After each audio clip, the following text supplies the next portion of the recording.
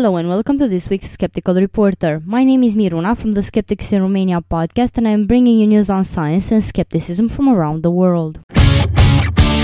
A Chinese senior health official has called on the European Union to impose fewer restrictions on imports of traditional Chinese medicine.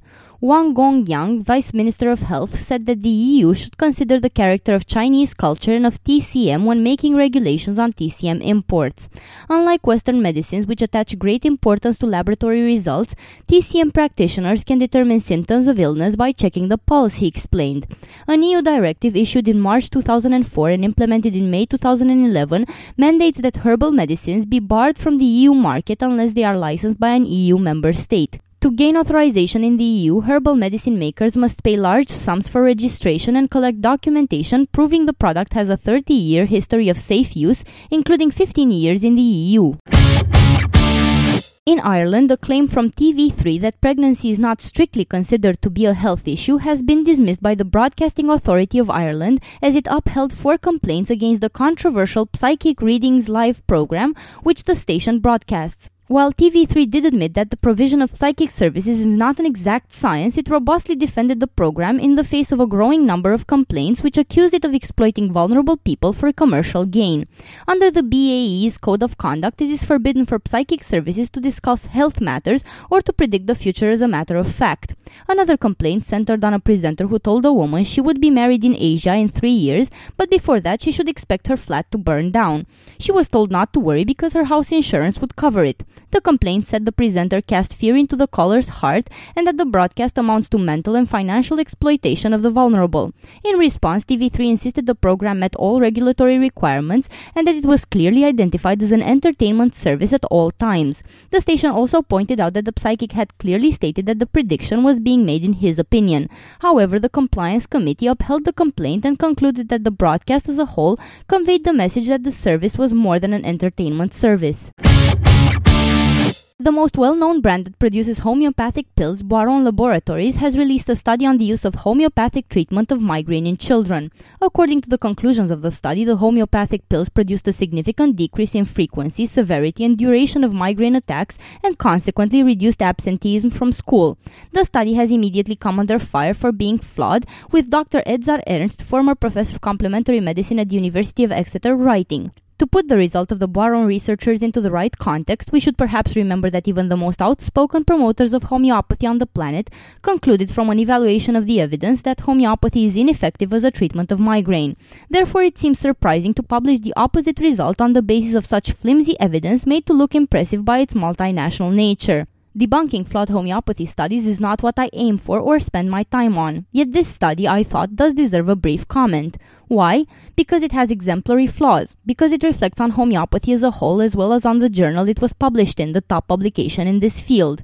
Because it is Boiron authored. Because it produced an obviously misleading result. Because it could lead many migraine sufferers up the garden path."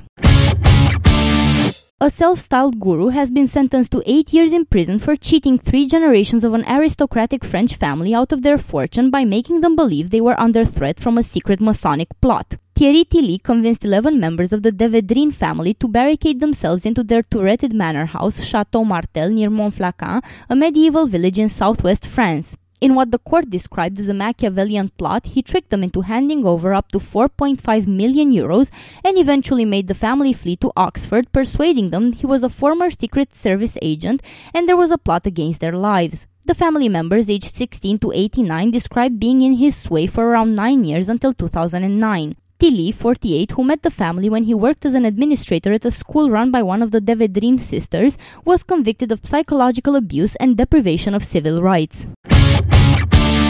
The Kansas State Board of Education heard the report that as many as 1 in 5 elementary teachers in Kansas and surrounding states are reporting science grades on student report cards, despite the fact that they don't spend any time teaching the subject or testing pupils' knowledge in it. George Griffith, superintendent of the Trego School District in western Kansas and a member of the Kansas committee helping craft new national science standards, said he conducted a survey of more than 900 elementary teachers in Kansas, Colorado, Missouri, Oklahoma, and Nebraska. Griffith said teachers responding to the survey said they reported grades in science because there was a spot on the grade card for it, but the teachers felt so pressured to increase performance in the high-stakes reading and math tests that they have cut back or eliminated class time for science. Griffith said he has presented his findings to national organizations of science teachers, and he said few people are surprised to learn what he found. And now let's look at some news in science. Vision researchers at Barrow Neurological Institute have made a groundbreaking discovery into the optimization of light sources to human vision.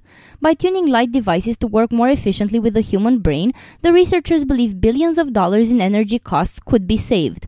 The study is published in the Proceedings of the National Academy of Sciences. The paper is believed to be the first attempt to tune light-emitting devices to the optimal temporal dynamics of the human visual system. The discovery concerns the way humans perceive temporal modulations of light. For example, most light-emitting devices such as light bulbs, video monitors, and televisions flicker.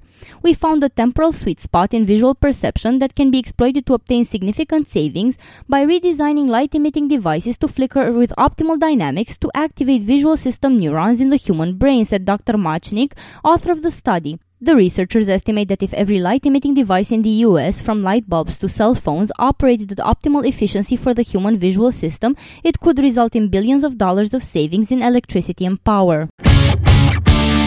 Researchers and patients look forward to the day when stem cells might be used to replace dying brain cells in Alzheimer's disease and other neurodegenerative conditions. Scientists are currently able to make neurons and other brain cells from stem cells, but getting these neurons to properly function when transplanted to the host has proven to be more difficult. Now researchers at Stanford Burnham Medical Research Institute have found a way to stimulate stem cell-derived neurons to direct cognitive function after transplantation to an existing neural network.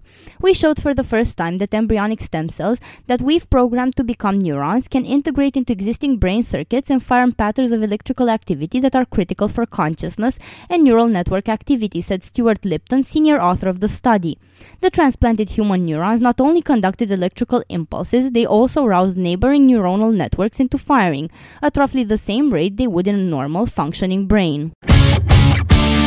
By combining the power of NASA's Hubble and Spitzer space telescopes and one of nature's own natural zoom lenses in space, astronomers have set a new record for finding the most distant galaxy seen in the universe. The farthest galaxy appears as a diminutive blob that is only a tiny fraction of the size of our own Milky Way galaxy. But it offers a peek back into a time when the universe was 3% of its present age of 13.7 billion years. The newly discovered galaxy was observed 420 million years after the Big Bang. Its light has traveled 13.3 billion years to reach Earth. This find is the latest discovery from a program that uses natural zoom lenses to reveal distant galaxies in the early universe. The Cluster Lensing and Supernova Survey with Hubble, CLASH, is using massive galaxy clusters as cosmic telescopes to magnify distant galaxies behind them. This effect is called gravitational lensing.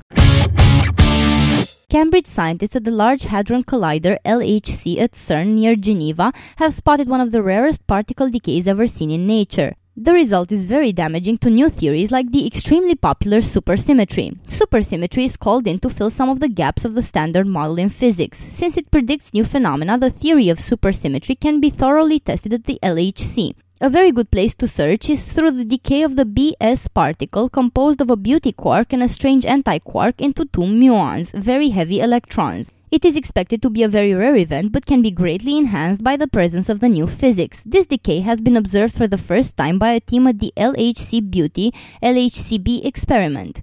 The observation is bang on the standard model prediction but comes as very bad news for supporters of supersymmetry. Indeed, new physics failed to show up where it had the best opportunity. If new physics exists, then it is hiding very well behind the standard model, commented Cambridge physicist Dr. Mark Oliver Bettler, a member of the analysis team. And now in local news from Romania, we learned that the country is facing a health crisis with a lot of cases of HIV infection. Health officials have expressed their concern at the large number of young people who are infected because they use combinations of herbs that can be purchased legally to get high. The Romanian authorities have repeatedly tried to warn the population on the risks of using such herbs as drugs, but many take the risks since they cannot be arrested for buying the products. Many have resorted to injecting the herbal mixtures, therefore increasing the number of HIV infections. The president of the National Union of Organizations for Persons Affected by HIV/AIDS has declared that in the first 6 months of this year, 31% of those diagnosed had been infected because they used injectable drugs. He added that the trend in the past 2 years has been for this number to increase. This was Miruna for The Skeptical Reporter. This show was recorded today, the 16th of November 2012. Thank you for listening.